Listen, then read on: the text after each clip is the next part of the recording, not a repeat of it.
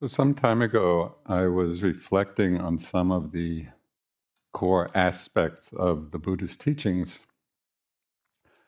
And then in one sitting, somehow they just arranged themselves in a certain order. And I was quite surprised by it. It just all kind of fell into place in a certain way. And I called this arrangement of teachings, I called it the map of wisdom, because it brings together a variety of teachings, but as is remarkable about all of the teachings of the Buddha, they just all mesh and fit together so beautifully, as they express different aspects of the Dharma. So this evening I'd like to talk about this map and how different of these essential teachings relate to each other. Now, some of these teachings will be obvious and just part of our everyday lived experience. And some of the teachings will reflect more subtle aspects of the Dharma. Now, this map of wisdom is going to unfold over 2 talks. So I'm just going to go this evening and get as far as I can get in an hour. So it may end abruptly. And then I'll pick it up on Thursday and hopefully bring it to completion. So we'll begin with perhaps the most fundamental, foundational understanding of the Dharma. Foundational understanding of the whole journey. And it was encapsulated in a short little dialogue that Suzuki Roshi, the founder of San Francisco Zen Center, and one of his students had. So this is what his student said to him and asked him. I've been listening to your lectures for years, but I still don't understand. Could you please put them in a nutshell? Can you reduce Buddhism to one phrase? Okay, Suzuki replied, everything changes. Now, the implications of this very simple statement are enormous. And in some way, we can understand the whole of the Dharma, as just an elaboration of this one teaching. Everything changes. And before exploring some of the implications, which are profound, of that statement, I'd like to talk a little bit about some of the ways that we do experience change and impermanence in our lives. It can come from some very obvious observations that are just part of our ordinary lives. These are experiences that we all have, but sometimes, and perhaps even often, we just don't pay attention to it in a deep way. We overlook it. So just as a few examples, and as I say, a lot of it is extremely obvious, revealing the truth of change, that everything changes. We see it very obviously in changes of nature. The changes of weather, the changes of season, of course, the rather catastrophic changes of our climate. See it particularly or in a unique way, this truth of change in New England. And those of you who have been there, either at IMS or other areas of New England, it's quite remarkable that there are miles and miles and miles of old stone walls through the woods. You walk through the forest, and right in the middle of the forest, there are these stone walls, and then there are stone foundations of old abandoned houses. And it's not hard to imagine kind of the people who lived there and built those walls and lived in those houses, and had life experiences as vivid as our own. But in walking through the woods now and seeing the remnants, where are they now? Where's all the activity of their lives now? There's nothing remaining. It's sort of like a dream. There's changes in society, of the rise and fall of whole civilizations. Just recently, I was listening to one of these great courses, books, and I was listening on Audible. And this particular course was particularly fascinating to me. It was about the rise and fall of empires before Alexander the Great. So this was 3,000 years of history before Alexander. And this whole course was just, it was highlighting, the rise of these empires, the Babylonians and the Assyrians and the Hittites, and it went on and on, Egypt. And it was just so interesting and so resonant in a way with what I sometimes feel is happening now with our own empire. As things, these civilizations came into being, they flourished, they become powerful, they engage in all kinds of activities, often with a lot of conflict and warfare, and then conditions changed and they disintegrated and disappeared, and a new empire arose. So this has been going on forever. I mean, it's kind of the history of the human race. There's changes, of course, in the experiences of our relationships, our work situations, changes in our bodies, changes in our minds. When we pay attention in any of these realms, from the very individual to the global, we will see it's completely obvious that everything changes. So I want to mention a phrase which highlights this. And I came across it as I was listening to the suttas, the Buddhist discourses. They're all available, like on Audible. We can listen to them as well as read them. And what I found is that often in listening, we take it in a different way, at least I do, than when I'm reading. So I was listening to this discourse, and there was one line, which I must have read many, many times, but never with much impact. When I heard it, it really struck me. Something became so vivid when I heard this phrase, I think partly because it's a little unusual in English. It's not how we would usually phrase things. So it's very simple. It was just talking about how everything changes, becoming otherwise. So that was the phrase, becoming otherwise.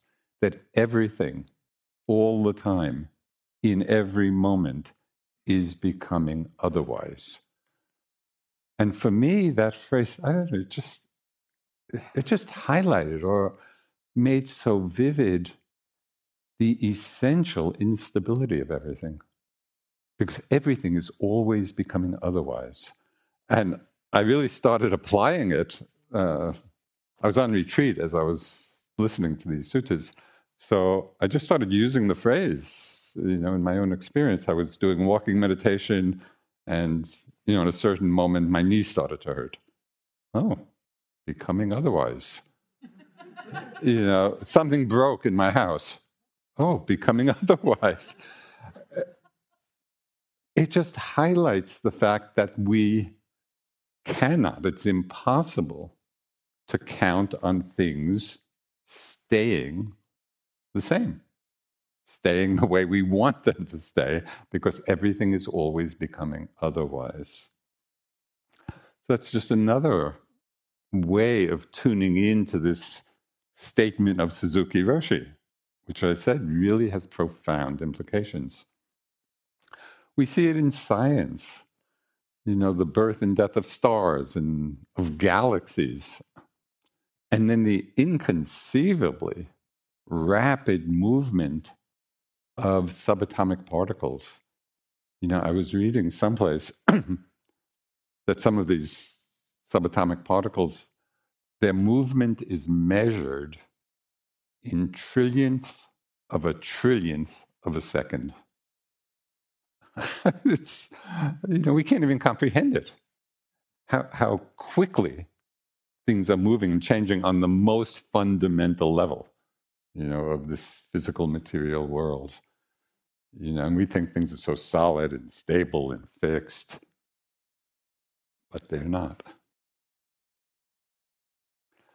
So obviously, our ordinary perception is probably not picking things up on the level of trillionths of a trillionth of a second. But what we do find in our practice through the gradual cultivation and strengthening of mindfulness and concentration, we come to see that what seems so solid and fixed and singular is really changing and moving all the time. What we think is solid, a singular experience, is not just one thing. It's made up of a flow of many changes. And we can see it, you can all see it very simply, even within a breath or a step. Conventionally we might say, there's a breath, as if the breath is a single thing or a step. But as we're paying attention, we see that within a breath, there are innumerable sensations, vibrations, fluctuations, in temperature, or in a step, the many sensations of a movement, or we hear the sound of a bell. It's not one thing. When we're really listening to the sound, so many different kind of vibrations and changes of pitch and all of that. So I'd like to do a little experiment with all of you, which will illustrate an important point, revealing the importance of seeing things in this way. So just notice how your hands are resting right now. They're probably touching something, either they're, resting on one another or resting on your lap or your legs.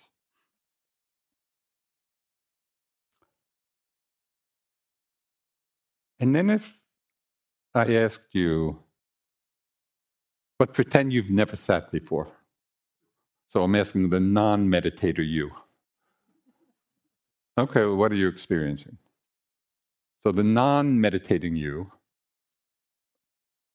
would probably answer, I feel my hands resting together. That would be the conventional, ordinary answer. But we don't feel our hands resting together. There is no sensation called hand. We don't feel hand.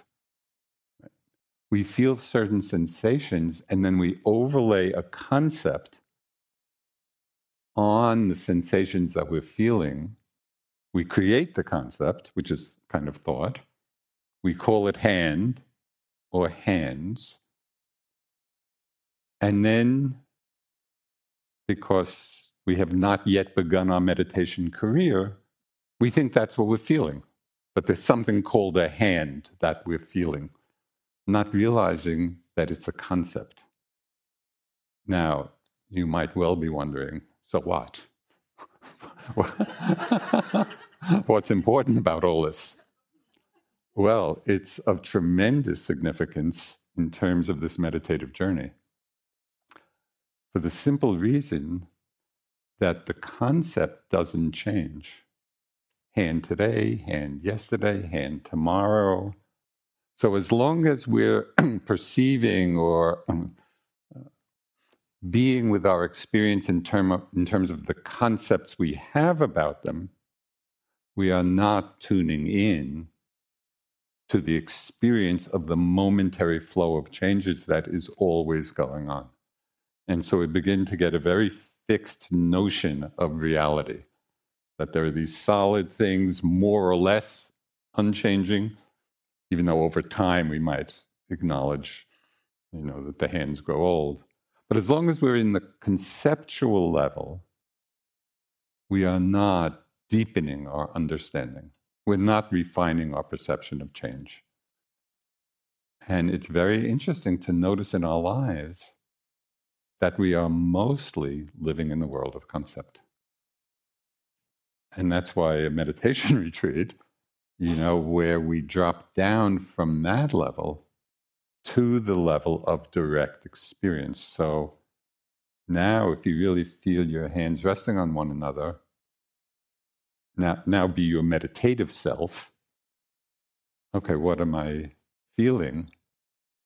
Oh, feeling pressure, warmth, tingling, whatever. Those are the actual sensations being felt, and they are in continuous change. So it's by dropping into this level that we really begin to refine our understanding of this fundamental insight into the changing nature of everything.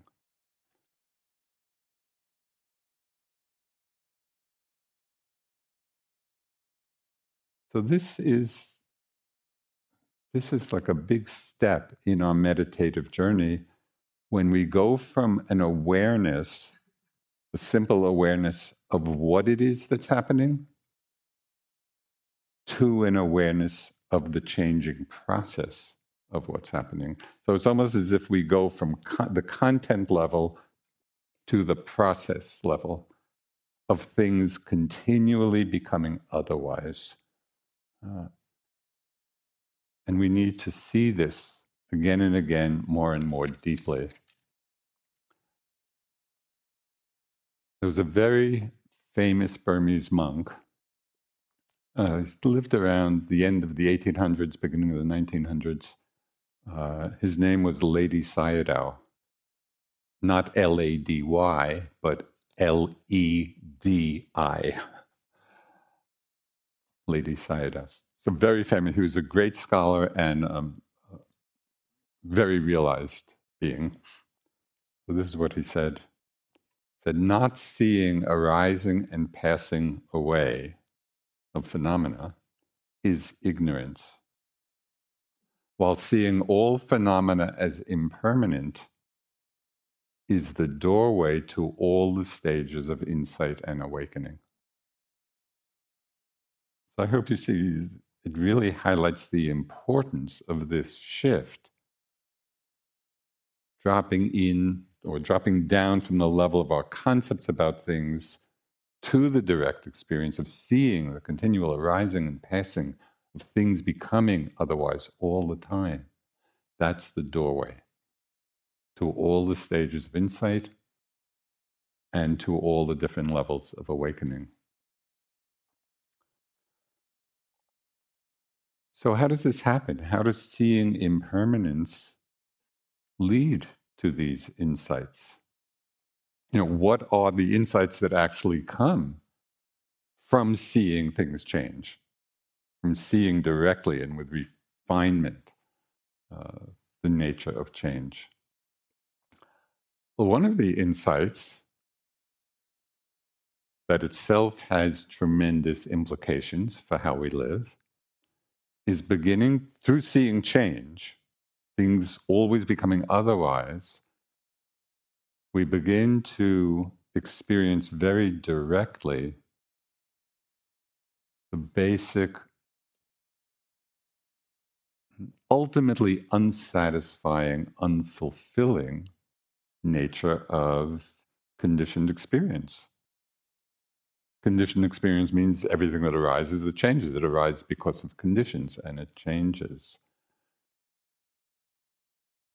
So to say that we begin to get insight into the ultimately unsatisfying or unfulfilling nature of our conditioned existence, our conditioned lives, does not mean that we don't experience all kinds of happiness and pleasures, because we do. That's part of our lives.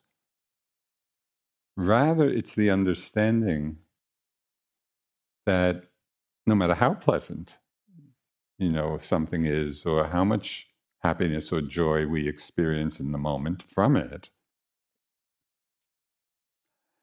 it's the understanding that conditioned experience can never provide a lasting happiness precisely because they don't last. And it just seems so obvious. How many beautiful or wonderful experiences have you had in your lives? Countless. We're fortunate, mostly. We just have so many beautiful experiences. But where are they now? Now, what's so amazing about the seductive power of the world? And I just find this just so striking, that when we look back at our lives, the ephemeral nature of all that we've experienced, the dreamlike nature of it all, just seems so clear. We look back at all the things that have happened, it's just like, it's like a dream. It's like remembering a dream. And yet, when we look ahead, we keep getting enticed by all the experiences to come, forgetting that they will also soon be past.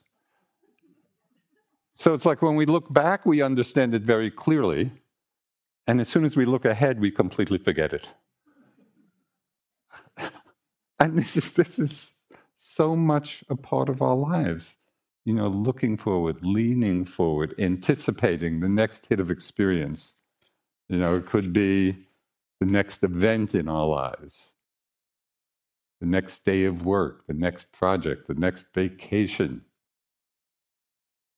Here it might be the next meal, or the next breath.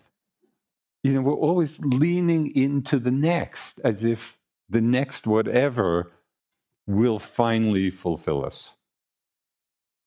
But of course, because of this great truth of change, of things becoming otherwise, it's incapable of providing that lasting fulfillment, because it soon passes in to the dreamlike state of the past.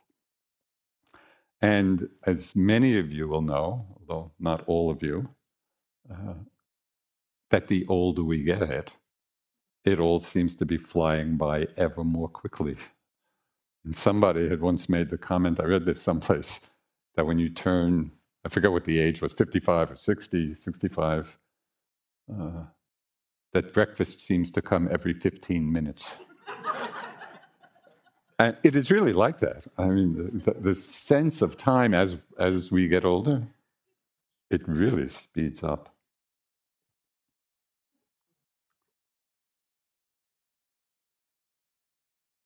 When we truly and deeply see the truth of change, and this is what our practice is. Now, this is really what we are learning from being mindful of the various aspects of our experience. It's not only what it is that's happening, but by repeated mindfulness of it all, we see directly. It's not some theory, and it's not what somebody just is saying. We see for ourselves the continually changing nature of everything.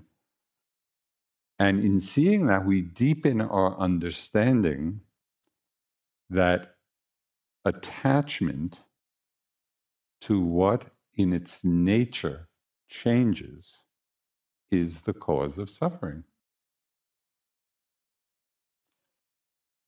So one meditator came into an interview and he was describing their experience of it. And he said, just this understanding is like rope burn. You know what rope burn is? If you're trying to hold on to a rope and it's being pulled through your hand, the tighter you hold on, you're going to get rope burn.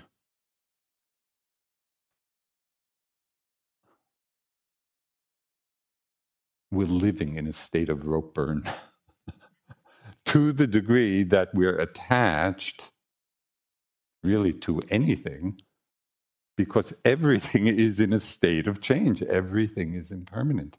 And so this is one of the key understandings of the Buddha's teaching, that attachment or clinging to that which is impermanent is a fundamental cause of suffering in our lives. So it's not hard, I think, to understand this intellectually, but our practice is to make it vivid, in our lived experience. So we actually begin to feel the rope burn in our lives when we're holding on, when we're grasping, when we're clinging. We can see this so clearly with our changing minds and bodies, or the minds and bodies of others. If we're attached to this body or anybody's body, staying a certain way,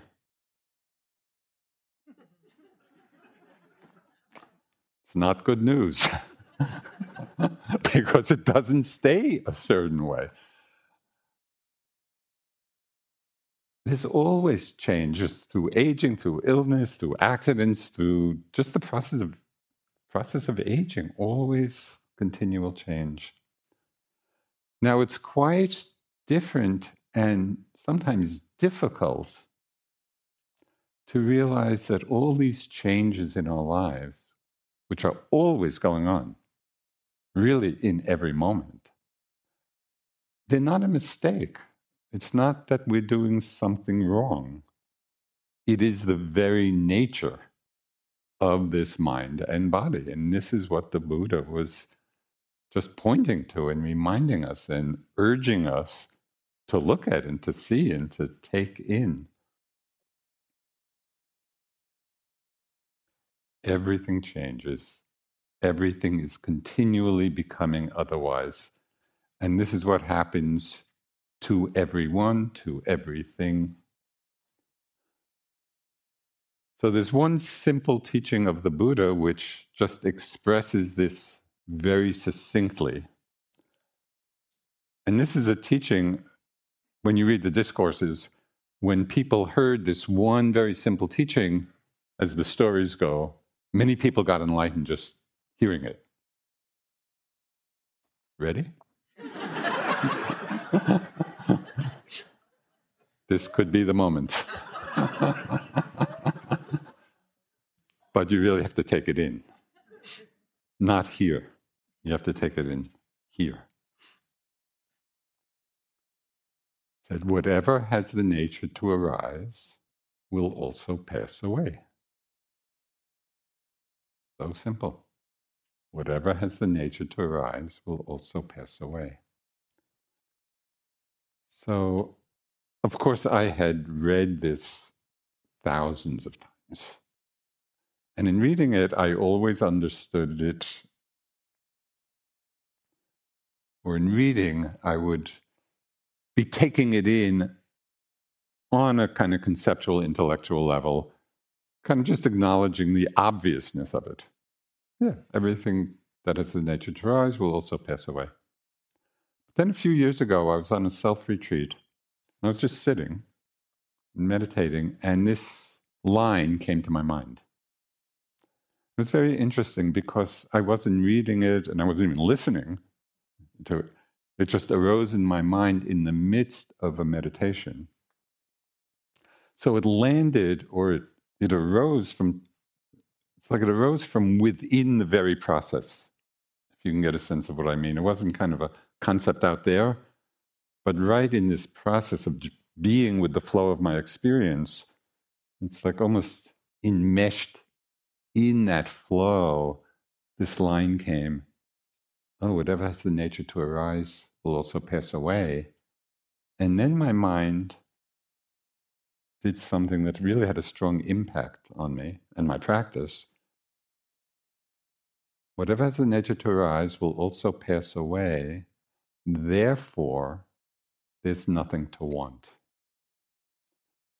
And it was particularly in the context of the meditative experience, because whatever we might want is going to also pass away. And just when that understanding arose, oh, therefore there's nothing to want, I could feel my mind drop back from a wanting or a leaning into the next moment that I wasn't even aware of. And this is a tendency that is very common in meditation practice, so I want to highlight it. The energetics of leaning into the next moment. So we're pretty present. I mean, we're there with what's arising, but we're there either in order for something else to happen or in anticipation of something else happening. So it's that leaning into this, an element of wanting in that, although it can be very subtle.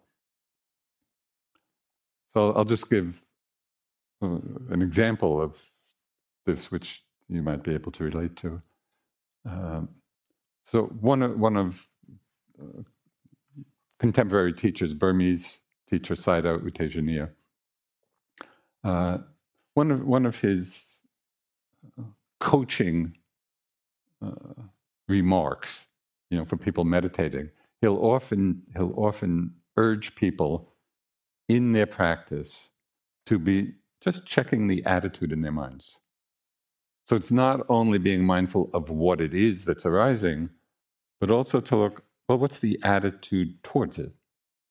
How are we relating to it? So it's check the attitude became like a little mantra. So one time, it was a different time than this, I was just sitting and just feeling my breath. It was a completely ordinary sitting. Nothing special was going on. Wasn't particularly difficult, wasn't particularly profound. I was just sitting, feeling my breath. And then Sayadaw Tejaniya's remark came to my mind, oh, check the attitude. So I just kind of asked in my mind, well, what's the attitude in my mind now? And it was so interesting because something happened. It didn't even require an answer.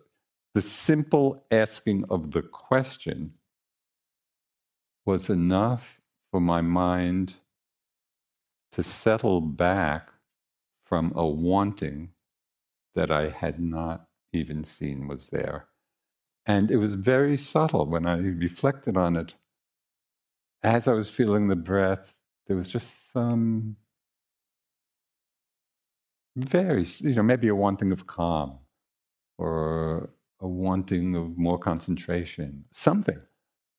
And in the asking of the question, what's the attitude? As I say, just the question, I felt my mind relax back into that place of non-craving, non-wanting. It's going back to the earlier story. Therefore, there's nothing to want. Because in our meditation, whatever it is that we're leaning into will be just another passing experience. And this is the key point. If you don't get anything else from this retreat, I hope you get this. The whole point of the practice is not about some new experience. It's about not craving. That's really what we're practicing. But I know for myself and, 50 years of teaching, it's just so common that we engage in our practice with different kinds of wantings. And they're wanting for good things, so that's not the issue. Wanting concentration or calm are the factors of enlightenment that Dara spoke of the other night. But all of that is in the service of the mind of non-craving, because that's where the freedom is. And this is what's contained in the Buddhist teachings of the Four Noble Truths. There's the truth of dukkha, which I'm going to delve into a little bit more. Truth of, we could say, suffering or unsatisfactoriness. And then the cause of dukkha, what did the Buddha say? The second noble truth. The cause of suffering or of dukkha is craving. The third noble truth, which expresses the experience of the liberated mind, the end of craving.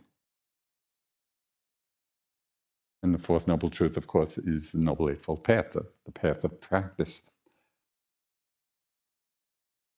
Are you getting a sense of what I'm trying to convey? And this all ties together. It's through the seeing of impermanence, things continually becoming otherwise, that we see that clinging or wanting or craving is the cause of suffering. And that our practice in being mindful of what's arising and being mindful and experiencing directly the truth of its continually changing nature, that's what leads to the mind relaxing back from wanting. And so we actually get a taste, even for a moment, of the third noble truth, we get a taste, a genuine taste of freedom in every moment when we drop back from the wanting, drop back from the craving. It's very interesting. And this is what happened when, I reflected on that line, whatever has the nature to rise will also pass away, therefore there's nothing to want. And I could feel my mind for those few moments not wanting. And then it was kind of looking at or experiencing the nature of the not wanting mind. And it was a very vivid experience. It just might have been for just some few moments, but a very vivid experience of peace, of freedom, the mind free of craving. So I'm just emphasizing this to the extent that I am, so you have as deep an understanding as possible of the whole point of what we're doing. Because it's so easy to get caught up in kind of the ups and downs and the stories and whatever's happening in our meditation, and we can forget why we're doing it. And that's why this practice is so profound. It's not about just creating some wonderful experience, even a wonderful meditative experience. It's about freeing the mind. And we free the mind through letting go of craving, of clinging, of attachment. So that's really what's being practiced through all of the various tools and methods and suggestions we might have. Okay.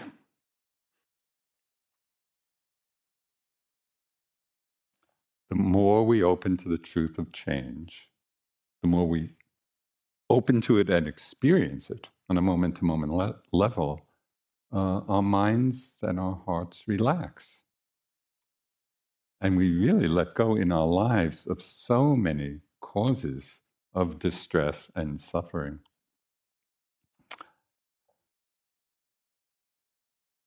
So the first thing we learn through seeing impermanence is the ultimately unsatisfying nature of conditioned phenomena. And as I say, it can be satisfying in the moment and for a period of time, but it's not ultimately satisfying because it doesn't last. And so the Buddha called this insight into the unsatisfying nature the inherently unsatisfying nature.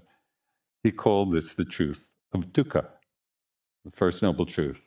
Now, dukkha is a Pali word, as most of you are familiar with. It has a very interesting etymology, which I think really conveys, in some way, our experience of dukkha in our lives. Not the big dramatic, massive suffering or whatever, but even just the ordinary, just in the ordinary course of our lives. So this is the etymology of the word dukkha. So it's said that ka of dukkha, at least in one meaning, is the axle hole of a wheel. It's the hole where the axle goes in. And du, as in dukkha, means hard or difficult. So when we are clinging or attached to that which in its nature is changing, the axle is not fitting correctly into the center hole of the wheel.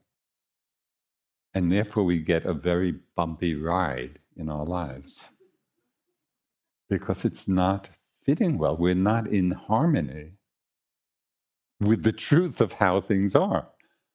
And so I just find that a very clear image, or a way of understanding what dukkha really means. When we're not in sync, when we're not in harmony, it's a bumpy ride. Okay, so the second important implication of impermanence, the first one is just seeing the ultimately unsatisfying nature of conditioned impermanent phenomena. So the second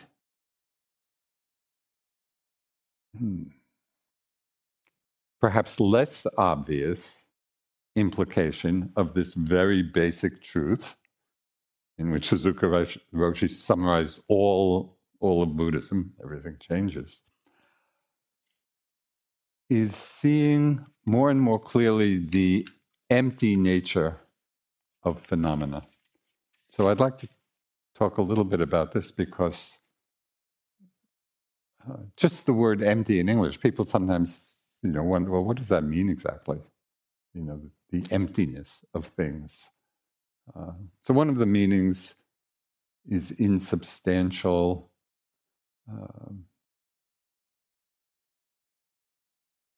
I'll just give a couple of examples. Think of a time when you went to a really good movie. Back in the day, when we could go to the movies. Absorbed in the story. Caught up in all the action, feeling all the attendant emotions, being absorbed in the story. So it's a common experience, and it's why we go to the movies, because we want that experience. But what's really happening? Is there anybody really getting chased or falling in love or dying or, all the things that we think are happening and are responding to as if they're really happening, but they're not happening at all. Really, all that's happening is changing pixels of light on a screen. But because we're not seeing that, and we wouldn't probably pay $10 to see it, but maybe if we could, it would be worth the $10. So that's just an example of basically the emptiness of that phenomenon. What we think is there is not really there, right? We're kind of in the illusion that's being created.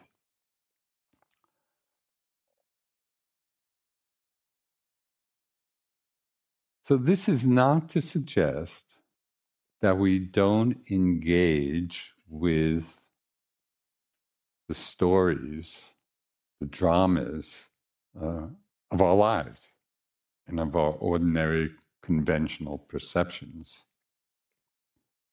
Because we do. I mean, we're living in the story of our lives, in terms of relationships and just how we see the world. We've created a whole story that we live in.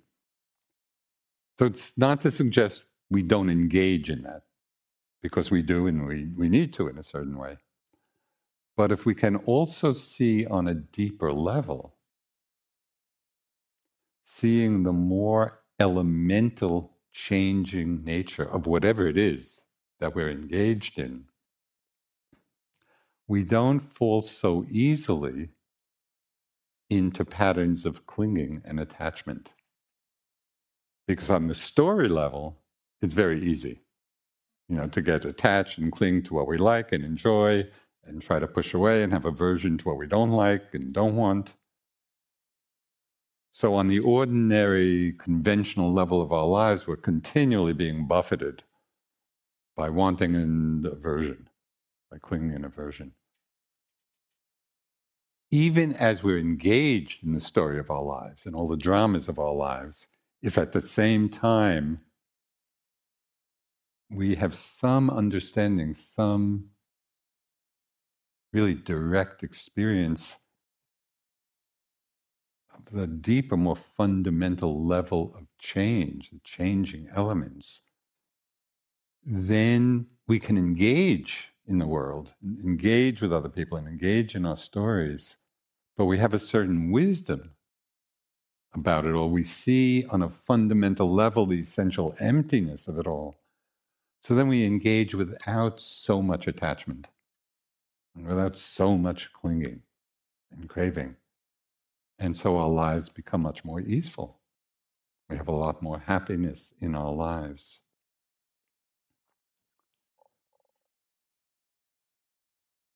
So this insight into the insubstantiality of phenomena leads to an understanding of what in many Buddhist traditions are called the two truths, or the two levels of truth.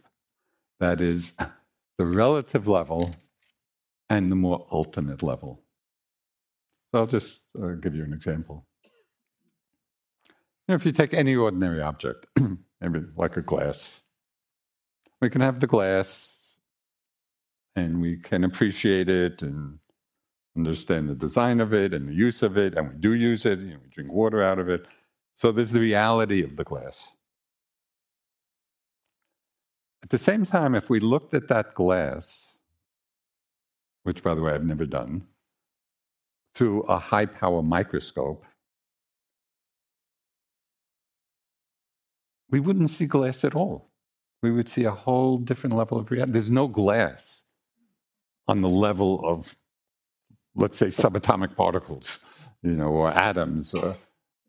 On that level, glass doesn't even exist. And yet, in our ordinary level, conventional level of reality, it does exist, and we use it.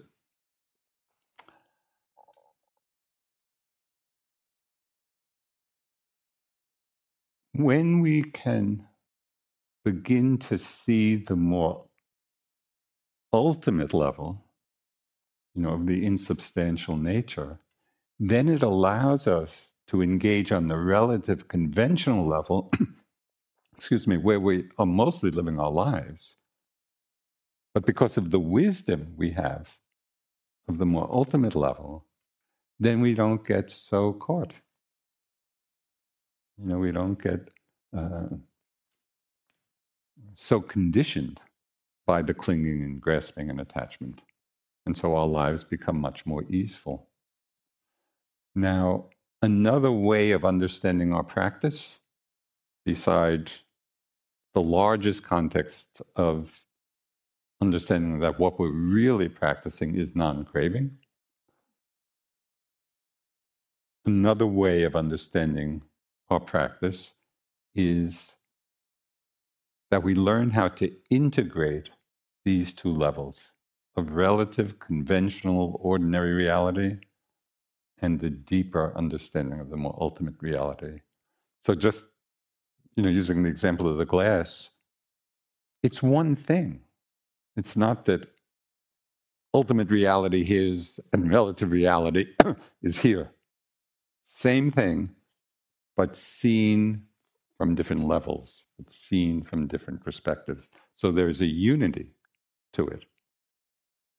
In our practice, we want to engage the mindfulness with seeing both the conventional level of the body and taking care of the body and just our ordinary way of being with it, and at the same time understanding the more ultimate level of just like there's no body, no glass, there's really no body on that level.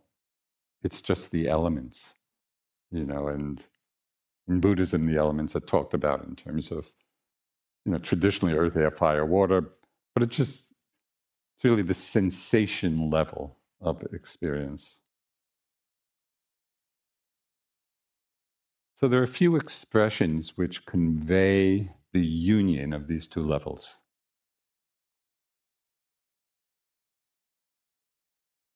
One was from a Korean Zen master, Sansanim.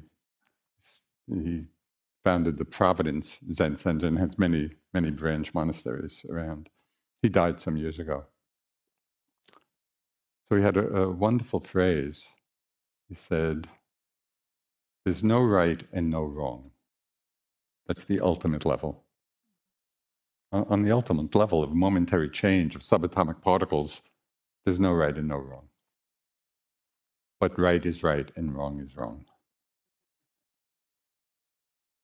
That's how we have to live. Both understandings. There's no right and no wrong, but right is right and wrong is wrong. And we don't want to forget either side of that. So another expression of this same union is by the very, very famous Tibetan master, Padmasambhava. He's the being who brought Buddhism to Tibet. And great adept, great enlightened being.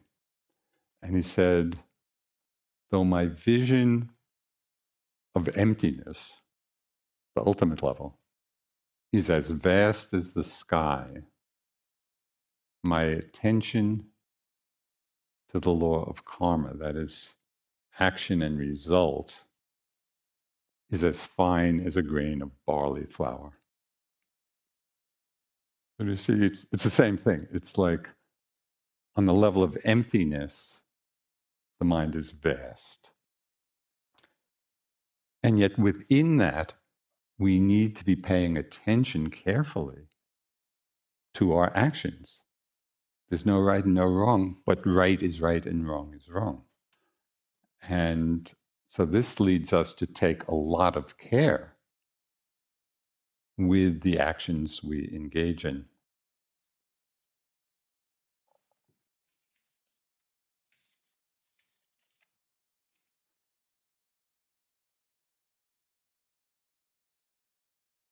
So here kind of an important question arises. How do we go from a conceptual, intellectual understanding of all this, of these insights, to a daily lived experience of them? Because that's what's transformative. I mean, we can comprehend a lot of these teachings on an intellectual level, and they're profound and they can have, some impact on us. But the real transformation is when we really begin to live the insights, to see them very directly in our own experience. So it's not just what the Buddha is saying or somebody else is saying. So understanding this impermanent, insubstantial nature of phenomena is only half the story. The other half, which is of tremendous importance in our lives in terms of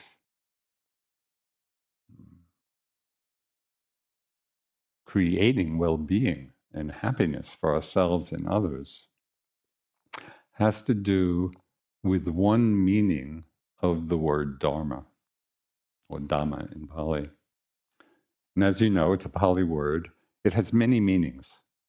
So it's good to kind of just get some sense of what's included in this one term, because uh, it's just very profound. And it's, when we say, what are we practicing? We're practicing the Dharma. So what does that mean?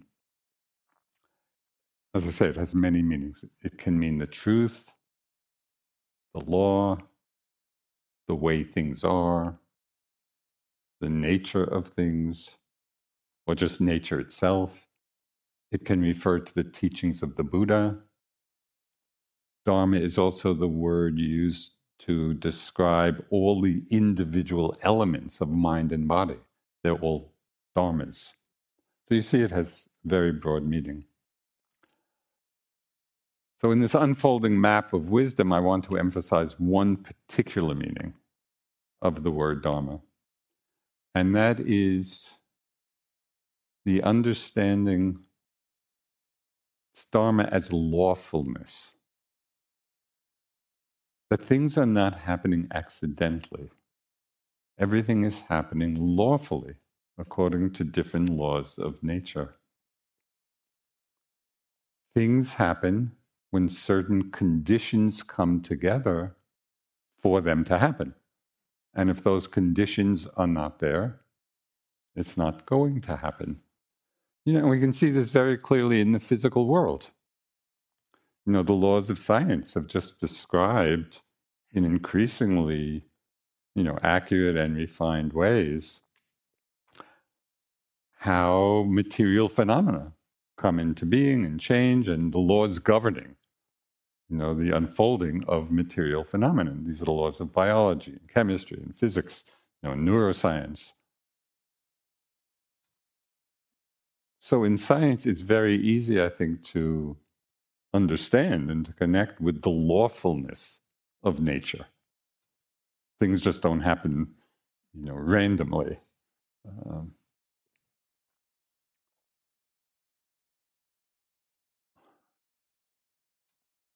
1 hour. I'm right in the middle. I'll take 2 or 3 more minutes. And then I was wondering where it was going to end. Okay, just one example of the lawfulness, and then there's a whole part 2. We'll further elaborate all this. But one example of what might bring together some of the various things we've talked about so far. Just think of a rainbow appearing in the sky. After a summer storm, a rainbow may appear. And for most of us, I think, it just brings a smile. There's a certain delight and joy in seeing the beauty of the rainbow. And then it slowly fades. So what actually has happened? There was a physical process of some changing elements of air and moisture and light coming together in a certain way to create the appearance of a rainbow. Right? So it's a lawful occurrence. Given those conditions, a rainbow will appear. But a couple of things to just highlight about this process. One is that the conditions creating the rainbow were not always there. So conditions came together at a certain point, the rainbow appeared, and then when the conditions change, the rainbow disappears. So right here, this is such a simple example. Everything is revealing this, but it just shows us the truth of changing conditions, changing the way we're experiencing the world. And then with even more attentiveness, more careful attention or inquiry or investigation,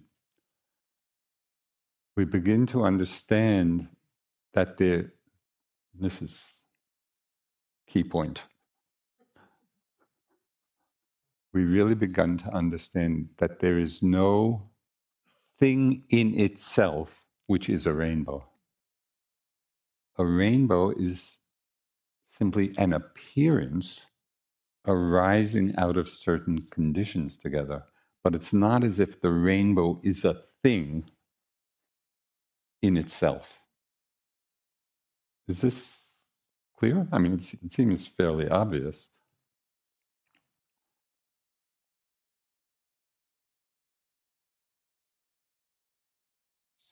So the import of this, which I'll go into more detail next time. You know, in Buddhism, there's a lot of talk about non-self and selflessness. And impermanence is pretty easy to understand, even, at least conceptually, even if we need practice to really see it directly, moment to moment. And dukkha is certainly easy to understand. But selflessness or non-self, that's not so obvious. You know, and people often have a lot of, well, what does that mean? So somebody once asked a Tibetan teacher, is the self real? Because it feels real. And so I'll just read, I was going to paraphrase it, but I think I'll just read what he said. So in the question, you know, is the self real? He responded, it's not that you're not real. We all think we're real, and that's not wrong. You are real, but you think you're really real. You exaggerate it.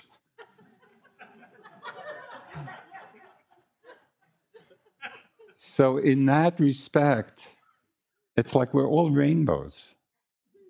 The rainbow is real, but it's not really real, right? And it's just that understanding of rainbow which we can apply to this whole mind-body process that we call self, that we call I. Right? The self is a designation like rainbow. It's a designation for this constellation of changing mind-body experiences. But just like rainbow is not a thing in and of itself, simply a designation for an appearance, self is a designation for an appearance of the pattern of our mind-body elements coming together in certain ways. So this could be a good place to end part one. And then we'll see next time, we'll see where all of this is leading. But hopefully this created some of the foundational understandings, you know, of what our practice is really all about and the nature of insight, you know, and the possibility of freedom. So let's just sit for a moment or two.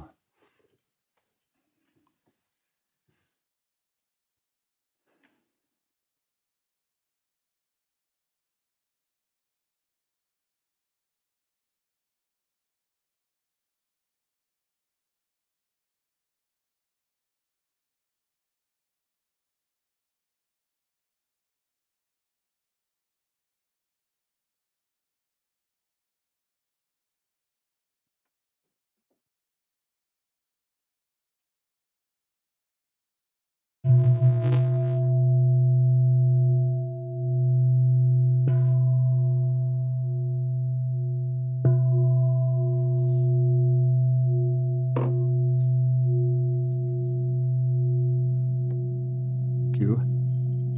Please enjoy your rainbow-like nature.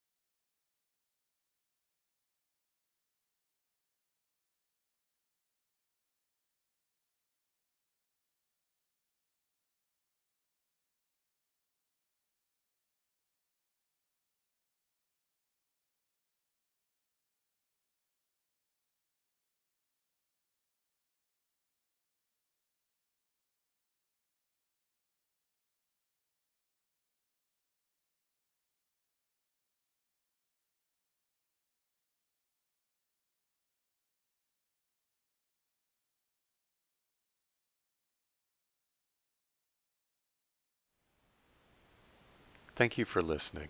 To learn how you can support the teachers and Dharma Seed, please visit dharmaseed.org/donate.